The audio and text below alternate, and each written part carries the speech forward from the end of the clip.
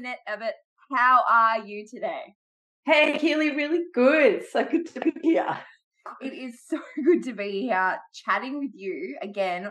I feel lucky. It was only a week ago that I got to sit down with you, and I get to have more of you. So it's so good to see you. And yes, you're right. A week ago, we just played with the figure eight and was pretty excited about talking about my book because I haven't spoken about it for a while. But this week, we're going to be talking a little bit more about the Earth Angel archetypes. That is true. But before we get into that, I actually wanted to ask you a burning question that I've had, and it's about having an ethical morality. And the biggest test of that, when you take a trolley at the shopping centre, do you return it back to the shopping trolley bay, or are you one of those people that you just pop it in the gutter and walk off? Which one are you? Or you pop it in the gutter and you run. No. No, are you one of those people? No, I'm the person that takes it back. Yeah, I take it back. And, because it's kind of fun too, because you get to put the little kind of, the little thing in the hole, and then you got the chain and then you get your $2 back. Like there's a reward to it, right? Yeah, I think so. But there are a lot of people that don't. They just go, oh, well, and they get those, the tokens. So you just get, and they cost like 20 cents. But someone said that the biggest test of someone's character is, will they do the right thing when no one's looking? Because they don't have to. I thought that was an interesting question. I thought, I am always the person that will take it. It doesn't matter if it's at the other end of the bloody shopping centre. I will walk it all the way back, and I'll even make sure I put the thingy back in the slot so the job is done. Whatever that thingy is, but yes, I get it. It's actually similar to walking your dog. Okay. And then when your dog does poo-poo, what do? Do you keep walking or do you do the right thing? I'm a dog poo picker-upper. I am. There's been an odd occasion where you get caught without a bag. You go, you know what? For all the times that I did the right thing, this offsets it. So that's okay. I do know a lot of people that will not pick it up. I know that they'll go poop and run. Yeah, we know that because of every morning when you see it and you have to actually avoid it, that there are a lot of people out there that do the whole, it's really dark and no one sees, but the 7 o'clock, by the time the sun comes up, everybody sees. It's kind of an assessment of character whether you'll do the right thing. Yes. Based on, when no one's looking versus will you do something different if you're being watched? Anyway, I just thought that was an interesting little... Yeah, it's a good food. I think there'll be people out there going, oh, yeah, I'm the one that ran this morning. Yeah, I reckon that. And if you are that person that ran away and I stepped in your dog's turd, exactly. You and I are going to have words. Yeah, we remember. Yeah, we never forget. It's not okay. I don't like stepping in dog poo. It's not okay. And you don't know sometimes until you get home and you're like, what's that? And then you realise there's a bit of poop on your shoe. I tell you, I just moved into my new home and I was just so excited about the carpets, which are this gorgeous champagne colour. And exactly that happened was one of the lovely removers. They were Octagon. They were the best company ever, by the way. But, of course, as they were moving the furniture around, someone had let their doggy leave their poo-poo on the pavement and he walked up the stairs. With the dog poo on your new champagne-coloured carpet. Yeah. Oh. I hadn't even gone up and got to the top floor yet. Oh, were you mad? No, it was just like, seriously. So, yes, I back you no matter what time of day, whether someone see you or not, you need to pick up your poo. Yes, because someone with brand new champagne-coloured carpet will end up with smears of dog crap all over it. And that is not okay. Oh, it was, yeah. Okay. You know what? That's fine. That's fine. I believe in karma. So just remember that. Yeah. And we're watching, remember? There's always cameras. Yeah. Oh, nowadays, everybody will see, even if no one's watching with their eyes, it's being watched. Anyway, sorry. That was like a little side note that I thought, let's ask. Is out there. Anyway. So I thought, let's talk about your book. You're very clever. You've written this amazing book, which I had a good look through over the weekend. Illustrations are amazing. Even the writing, the style of writing is so concise. It's so heartfelt and it's easy to understand. So anyone can read this book and just go, wow, this is a game changer. And Oh, how amazing are you? really, really appreciate you saying that because, my graphic designer and I really wanted every page to jump out. So if you are that person that says, just want to open a page and just get some inspiration or, have an epiphany or, that sort of shift, paradigm shift, you can get that by just opening a page or sort of person where maybe you're on holiday and you've got some time, you can read front to back. So it's sort of designed for all different types of levels. Yeah, it's exciting.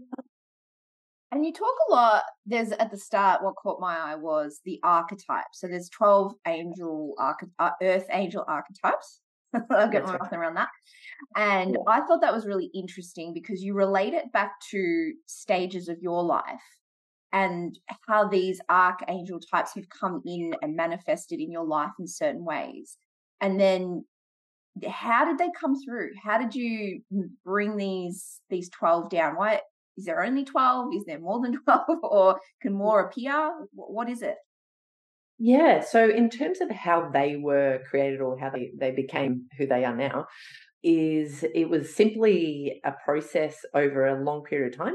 I was often dropping my daughter to school and then I'd have half an hour to myself and I'd be processing the day and what I've learned from the day before and what I'm getting ready for that day. And I would just allow these characters to come through me, which was such a joy. So I'd just have a lead pencil. I'd just let these characters sort of come out onto this sketch pad and they would actually form themselves. I would try and sketch them one way and I could feel the energy just going, nope, not that way, this way. And their persona just came out. And I'm sure it's how other artists must work, where they might feel colors come through or shapes come through or images. And they were just beautiful. It was such a beautiful process and really calming. It was mindfulness for me to let these characters come through. And they all have their own kind of driver, which is what we all have. We have this inherent sort of core driver in us of who we are. And then sometimes we need a little bit of a different driver to learn from or to support us to get somewhere. 12 archetypes are quite insightful into who are you? Which driver is you or which driver do you need? And do you find that changes throughout your life? Because you did say that at the start of your book that you had different archetypes manifesting at certain points earlier in your life versus, when you had a child, they were very different. And would you say that is the quality that you would see for most people, that it will change? It's not going to be this is it and this is you forever. There will be changes coming through as you age and life changes and basically coming back into your heart energy of what your heart energy wants to bring to the world. So you have an inherent driver in you, but then you might need a little bit of another driver to get you through. I think maybe we need to break them down first. Like, what are they? And why is it important for me to actually figure out which one I'm at right now? What's my dominant one? Where am I? What do I need from this?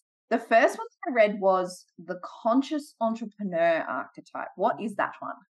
So he's this sort of, the persona. He's this gorgeous little character who, again, has a real driving force to make change. Yeah. Yeah. So they have this energy of they think outside of the square. He's got a vision. So he sees where things could go or what could be created. And then he kind of thinks, how's he going to do it? And so he's often a very inspirational person. And if you sort of put logic in there of, oh, you can't do that, he will just find a way around it. And he's very good at recruiting the right team. Okay. So if he knows the gaps, he has the vision, that's his thing. And if he needs people with different skill levels, he'll just bring them in. But you can't say no to a conscious entrepreneur because they just know that that's what they need to do. That's their vision for the world. They're fantastic to be around because they are really passionate. They can burn themselves out because sometimes their passion is bigger than themselves, sort of thing. But they're so positive. They love change. They're not scared of change. So that's the first one. What kind of people, what jobs do you often see the conscious entrepreneur in? Like the Richard Bransons of the world, he's an amazing conscious entrepreneur in the way that ever since a kid, he had great vision and passion. He knew he had a limitation, which was his dyslexia. He's always found that to be a challenge. But he would say now that that's a superpower because he was so good at with people that he could create the right team that he he made things happen. Yeah, he sure did. And he's overcome so much. But I did think that he was a great example of a conscious entrepreneur. Let's just keep this going because I want people to really kind of hear it and not overthink it as well. Yeah, like that's me. I'm feeling that. And that's right. Yeah. All right, cool. So the next one's the scholar. You talked about the scholar before. What's that? These people really beautiful academics in the way that they can learn a lot of information. But they also have this amazing kind of engine room of the left brain that can take in a lot of information, but they've actually always got this big heart and this heart where they need to have a purpose on how to use the scholar in them. So they're not just like learning to make money or be successful. They're learning because they feel that the world needs change. They're wonderful to have on your team. Again, if you're wanting to, let's say the conscious entrepreneur has a dream of something, they need a scholar to be in their team.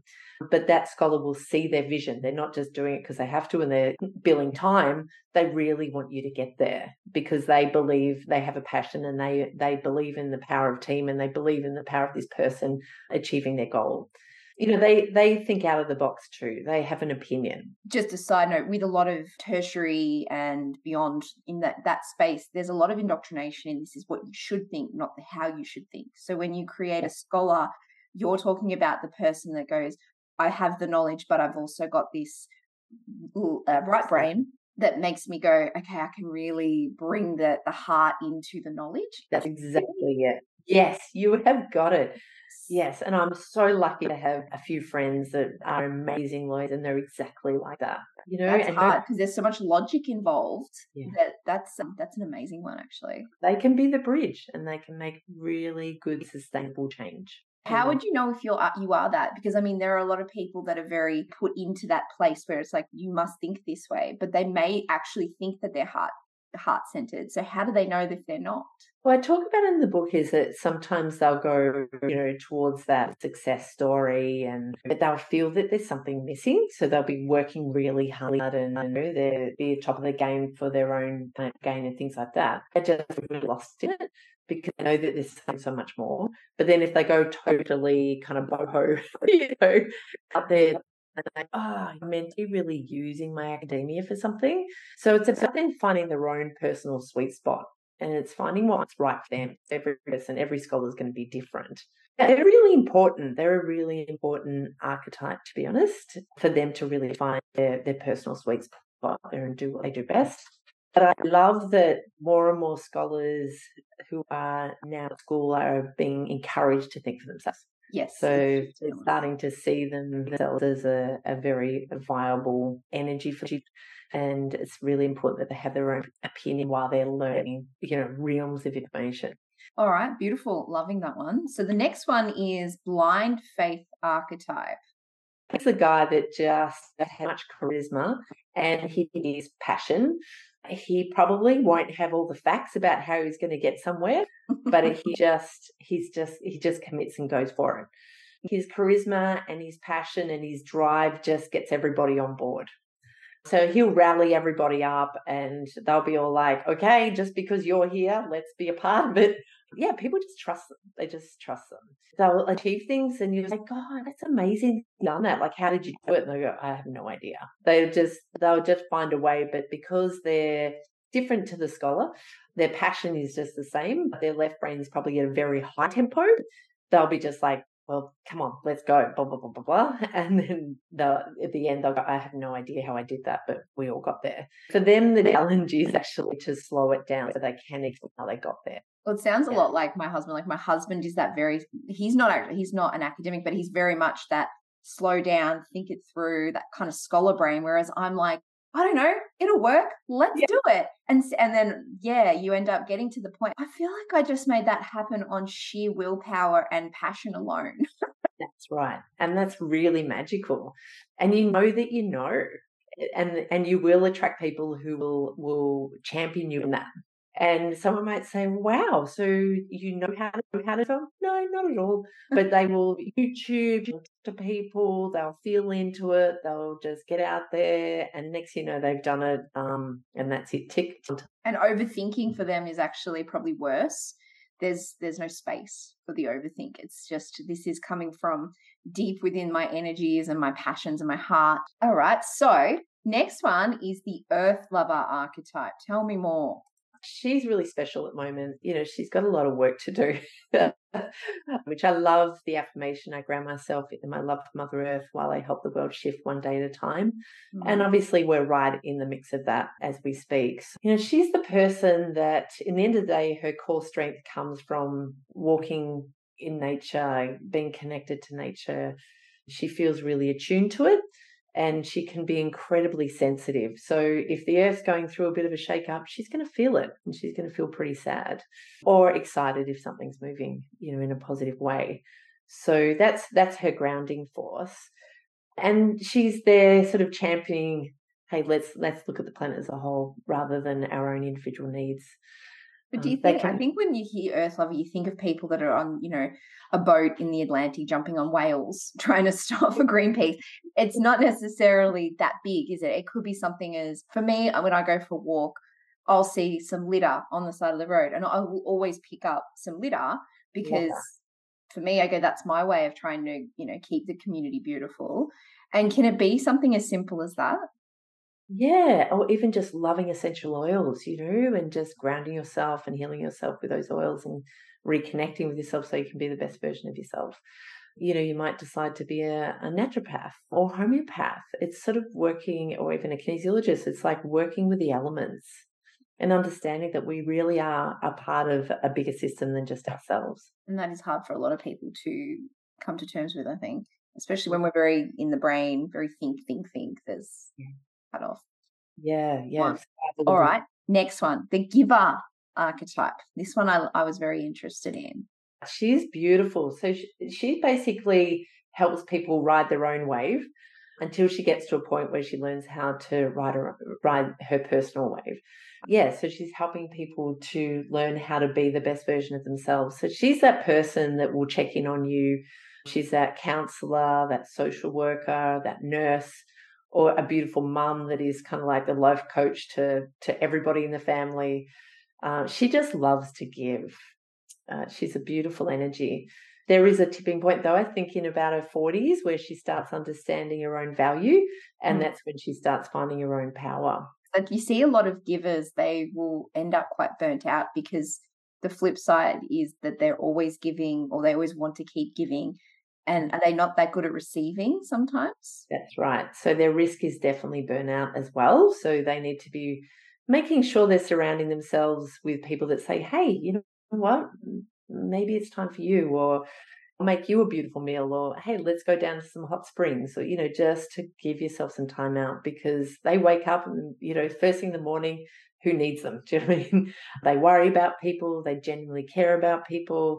Yeah, they make everybody else first. So they do need a little bit of help just to pull back a little bit and find themselves. And I think working in the healing health space, we tend to meet a lot of givers. You see them when they're pushed to the brink of emotional, physical breakdown sometimes. So it's such a gift, I think, to be a giver, but it can also be sometimes, the obviously the burden of that is that you don't take time with yourself.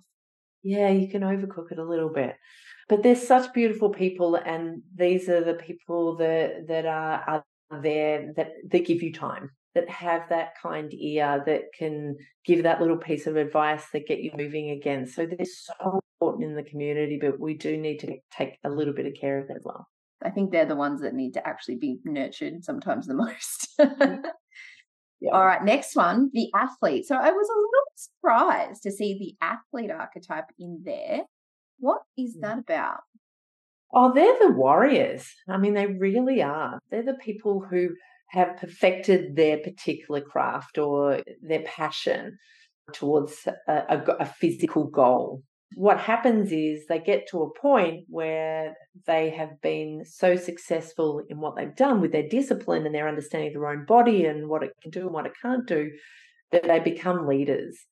They are phenomenal for us because once they get to that level, then they can be true inspiration for new generations coming through, new communities, and they really are all about clean living and helping the little ones find their own confidence. Yeah, again, a true inspiration. So athletes are key. They're the ones that when you hang out with someone who's a real athlete. Barney, who's a really beautiful friend of mine, he was a personal trainer, but he's now a breathwork facilitator. but his aura of strength because of all those years of, he was in rugby and then personal training and all those sort of modalities. And, he's just got this aura of strength because he understands his body, but he's taken that knowing to being a facilitator and a leader, and he just feels safe in his presence. Yeah, it's not always about the actual physical act of, I don't know, being able to kick a ball or throw a basketball. It's actually about them having a deep understanding of what they're capable of. That's right.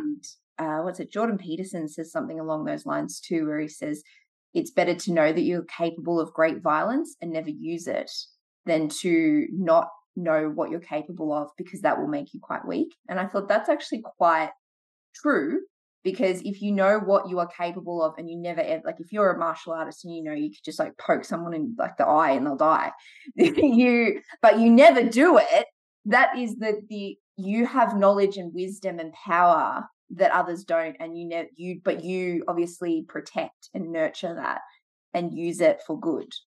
So right. I love that. They're gladiators. They are absolute gladiators, and they're leaders, and we need them. But also, let's say if your passion is to be a scholar, you really need those athletes to keep you moving. You really need the athlete to guide you and keep you strong while you are going through those stressful, meetings or difficult setups that you've got to go through where you're using your mind but not your body. So the athlete's really important for them to be a role model and an inspiration to all the other archetypes, really. All right, next one. That's a little bit of you, but the athlete's a little bit of you, hey? Possibly, yeah, a little bit. Blind faith and conscious entrepreneur. Yeah. The next one we've got is Quantum Leap archetype. He's gorgeous. So he really can see the patterns in things. He's that IT guy or that digital marketing guy who can really see how things work faster than other people. They have a real, I drew him as, he came through as this kind of like alien-like energy because they really can see things differently to the rest of us. And they love going down into that rabbit hole of seeing the infinite potential of patterns. I love using Steve Jobs as an example of that. Who would we be, or what would the world look like without someone like him with his expansive thinking? He was a mixture, of course, of a quantum as well as a blind faith, really. He just created the team and got on with it. And everything we're doing right now, everything we work with is thanks to him. Yeah, very analytically minded in a lot of ways, but also, was it what you said, able to use his heart and we're going to make it happen. And I don't think that he was always the most popular guy for some of the things he did, but for him, that was the blind faith coming in as well, wasn't it? That it's like, well, this is how it has to work. This is the vision. We've got to get there. Yeah, and definitely he created change, which people don't like that idea. But geez, for right brain learners, look what he's created for people who learn through conversation, connection, and YouTubes and things like that. Like, he's changed their life. Yeah, no, that's true. So the quantum is very important in that space. All right, next one, the dancer. Okie dokie. Oh, the dance is true to my heart. I have beautiful friends who are dancers, and the dancers are not only, well, they, like I said, they move their body freely in order to find their own rhythm, expressing what is all of them, their true sense of self. They are the true core of their soul, because you can't be a dancer without really connecting in with yourself. Dance has been around forever, and they bring communities together. Even if you can't dance, the reality is that if you give it a go, you have a really good giggle and you feel more connected to someone than if you don't. Dance also allows your brain to think, allows it to reboot. With kinesiology, we use it as a part of cross crawl and things like that, brain gym. It binds people together. You can be 3 having fun dancing, with an 80-year-old. It creates connection. Like dance for, even just for energy movement and flow. It's been used tribally as well for forever. They get it, and it's a universal language. Universal language, absolutely. And it allows you to express, like you say, your emotions. So you have a bad day, you can get it out through dance. Yeah. Or an expression of love and connection. Like, it has every part of who we are as humans in terms of expression in there that you do for yourself rather than projecting onto someone else. All right, and then the next one kind of feeds into that, I thought, was the muso archetype. So the muso is that person that, they put the music into their own story. They're the storytellers. Right. They're the romantics. I love the muso's brain. When you tune into the brain, it's just full of beautiful colors. They see life through frequencies of tones, of sounds, but also through words. So they can be incredibly powerful. The muso can tell a story that can wake up, like a generation, but they can also move a crowd. If you're a high power muso, you can really shift people's thinking and again, create connection and community. Yeah, I guess I had never thought of a muso as sort of an archetype that you would, but you're right, because I'll use music, say, in my yoga classes, and people will be, wow, I was vibrating on a different level with that music. What was it called? I'm glad you added that one in, but it wouldn't have been one I thought of. Well, if you think about when you go to a beautiful concert, there could be 10,000 people, no one knows each other at the beginning. Mm. And then 2 hours later, you see everyone leaving and everyone's just in the same zen. Yeah. Yeah, it kind of vibrates everyone into the same level, right? Yeah. Yeah. Yeah. Frequency. And you're just floating out with this level of connection. All right. Next one is the wordsmith. Very, very powerful. I love her. And it's so cute. Like she's sort of come through as this innocent energy, just wants to learn and also wants to express herself through words. They're often very, very introverted, but they can be so powerful. So I'm free to express all of me as I master the art of the written word. When you think about it over history, one slogan or one poem can again change history. I had a dream. I have a dream. Like that whole idea is still resonating. Well, they say, isn't that the old saying, the pen is mightier than the sword? Because people will be, especially in the world, words hurt sometimes way more than, any sort of physical acts can. That's so true. Mm. So yeah, she's absolutely gorgeous, and I think more and more people are using journaling to find their own voice.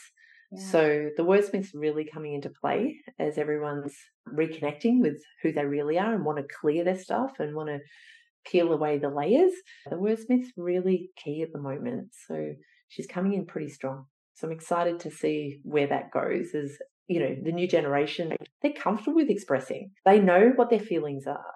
They know how to get their needs met. They've been educated from day one to find themselves through their own words.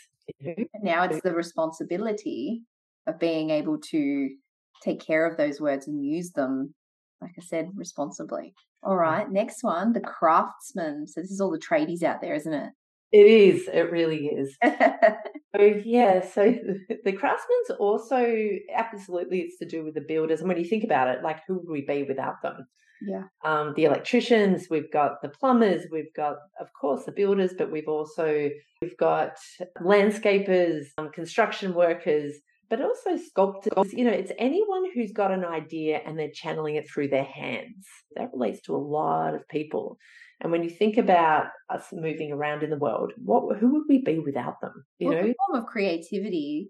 My husband is definitely the craftsman. He loves making things with his hands, and there's that sense of accomplishment of leaving like almost a resonance or an imprint of themselves in the physical world by using their hands and their skill to make something beautiful in this world. And I love that they're getting more recognized now through all this language of right brain learners, left brain learners, or kinesthetic learners, ADD, ADHD. I love that they're getting recognized and valued. In my house right now, they're rebuilding the railway, shops, it's the buildings. They are a part of our community, and I think we need to recognize the craftsmen a lot more. Do you think that the craftsman is a little bit more masculine in nature, just because it tends to be a lot more men? I think that we could say and point to quite obviously that embody this archetype. Yes, it has been. Who knows, that might over time as they're more recognised. But I have to say, interior designers are also craftsmen. They've got an idea and then they move things around and make things that look really pretty. Yeah, it's just that, again, it just comes back to the idea of you've got a vision and you actually turn it into something physical, something that's more people-orientated, or a business model. It's actually physical. All right, last one, I believe, is the healer. This is the kind of the energy that has a passion to help people move through their stuff, I guess. And yeah, to help them realign with their own mind, body, and soul. So this can be all sorts of things. You could be a physio that's got this real intention to really connect people back to their true self. It could be a chiro, but of course, then you've got your Reiki masters and your yogis. The list goes on. I love the fact that when I first started 20 years ago, this wasn't really talked about, but now it's pretty mainstream. Everyone seems to have their healer. They have their healer, then they kind of have their team, their business coach. People seem to understand that you need a team to get through life, and a significant one is a healer. And I think traditionally, if you look across many cultures for 100,000 years, they've always had a healer. There's always been a healer in like tribes and communities, and it just kind of makes sense that you would have someone that is in that, because we think, doctors, they're our healer, but are they? They're not the same. They're there to prescribe, they're there to diagnose, but healers don't do that. Healers actually work much deeper than just, this is what's physically wrong with you, or here's a prescription for something. Yeah, they look at the vibration of things and how that was manifested and why it was manifested. But I love the fact that more and more GPs are moving towards this model. Because they know they are. Because I haven't met too many. There's lots of integrated doctors now. They get it. Do you think that's more in the east? Because I'm in the west of Melbourne, and I can tell you that there are not many out this side. Yeah, definitely. I have beautiful integrated doctors that come and see me and use modality of kinesiology and intuitive healing. So no, they know that it takes all different parts of the body to heal. And yes, sometimes medication is important, but it's really important to look at your lifestyle as well. We all know that. It's about the food you're eating. It's about how much physical and emotional stress you're putting on yourself. And of course, yes, the medical model does have a place at times to help you get through a difficult phase so you can get well. But it's not the only phase, as healing sometimes isn't the only way either. We're starting to learn how to work together and share information. And I think that's the ultimate goal, isn't it? Because I advocate for that. But what I was trying to say is that a healer is not necessarily a doctor in what Western culture kind of considers a healer per se. There's different avenues of healers that may not be as mainstream. I definitely advocate for the layered approach when you work on physical, mental, emotional health. But definitely, if you want to differentiate, a doctor doesn't necessarily equal healer in this conversation. And I think we're all getting better at sharing, but knowing what you specialize in. Everyone's sharing. Because, again, if you are one of these archetypes, you want the best for the person. You don't care how they get better. It's whatever works for them. Some people, their constitution is just totally designed for Chinese medicine, and beautiful herbs, or they might be so sensitive they need homeopathy, naturopathy. And then others, it's like, medication just works for them. Their constitution just grabs it and runs. A lot of my beautiful clients through really serious illnesses are using all modalities. Yeah. And they're getting great results by using all modalities. It's making sure that we're all equal, I think, is the glitch. Yeah. Not one is more powerful or more dominating than the other. Everybody's there with the same intention to get somebody well. Yeah. It's kind of when egos come in, where people aren't willing to listen to each other, that I think that's when it's easy. Because you get results when we all play games. I think so. Look, I think there needs to be a lot of integration happening on that front, but I think that's a conversation, another conversation completely. That's another hour that we'll put aside for that. In terms of the archetypes, this has been beautiful, absolutely beautiful. And I think people can now, you've got something to point towards. Go pick up the book. Look at the book, because it's not just it. You break it down over so many pages, and you're giving them people activities, and you're giving them opportunity to actually really break it down and really look at unpacking what might be their archetype. Thank you. That's exactly it. That's exactly what I was hoping for. And it is about looking at, even like you say, who your friend is, or who you are, or who your partner is, or who your child is. It's really lovely to go, oh my God, that's so you. Okay, I get you better now. And that's so me. I get me better. And Yeah. this is how we can kind of unite, and share. I'm feeling that. And I love that we got to talk about the archetypes, because I think it's such a good starting point, because I want to get you back and I want to talk to you about the figure 8 model. And I really want to break that down, chunk it up and really squeeze the juice out of it. So fun. So fun. And it's such a compliment to this. So this is kind of the starting point to go, this is where I'm at and who I'm at. And then go, now how do I apply this? And we can use your figure 8 model to then help people really break this down. And like I said, these are beautiful energies that come through. They're superhuman, and recruit them, you can become them. It's weird when you sort of connect with them, it seems to come into your life. It's the weirdest thing. Yeah, I can't wait. So stay tuned, guys, because next session we're going to really unpack that and maybe get the book. If you can get the book before then, you're going to absolutely totally understand what this is all about. You'll have about the illustrations if you're more of a visual learner, or even the kinetic of having the book and the pages and all of that. It's amazing. Thank you. It was wonderful writing it. Of course, always challenging, but yeah, it's fun talking about it. Thank you for having me on. Yay.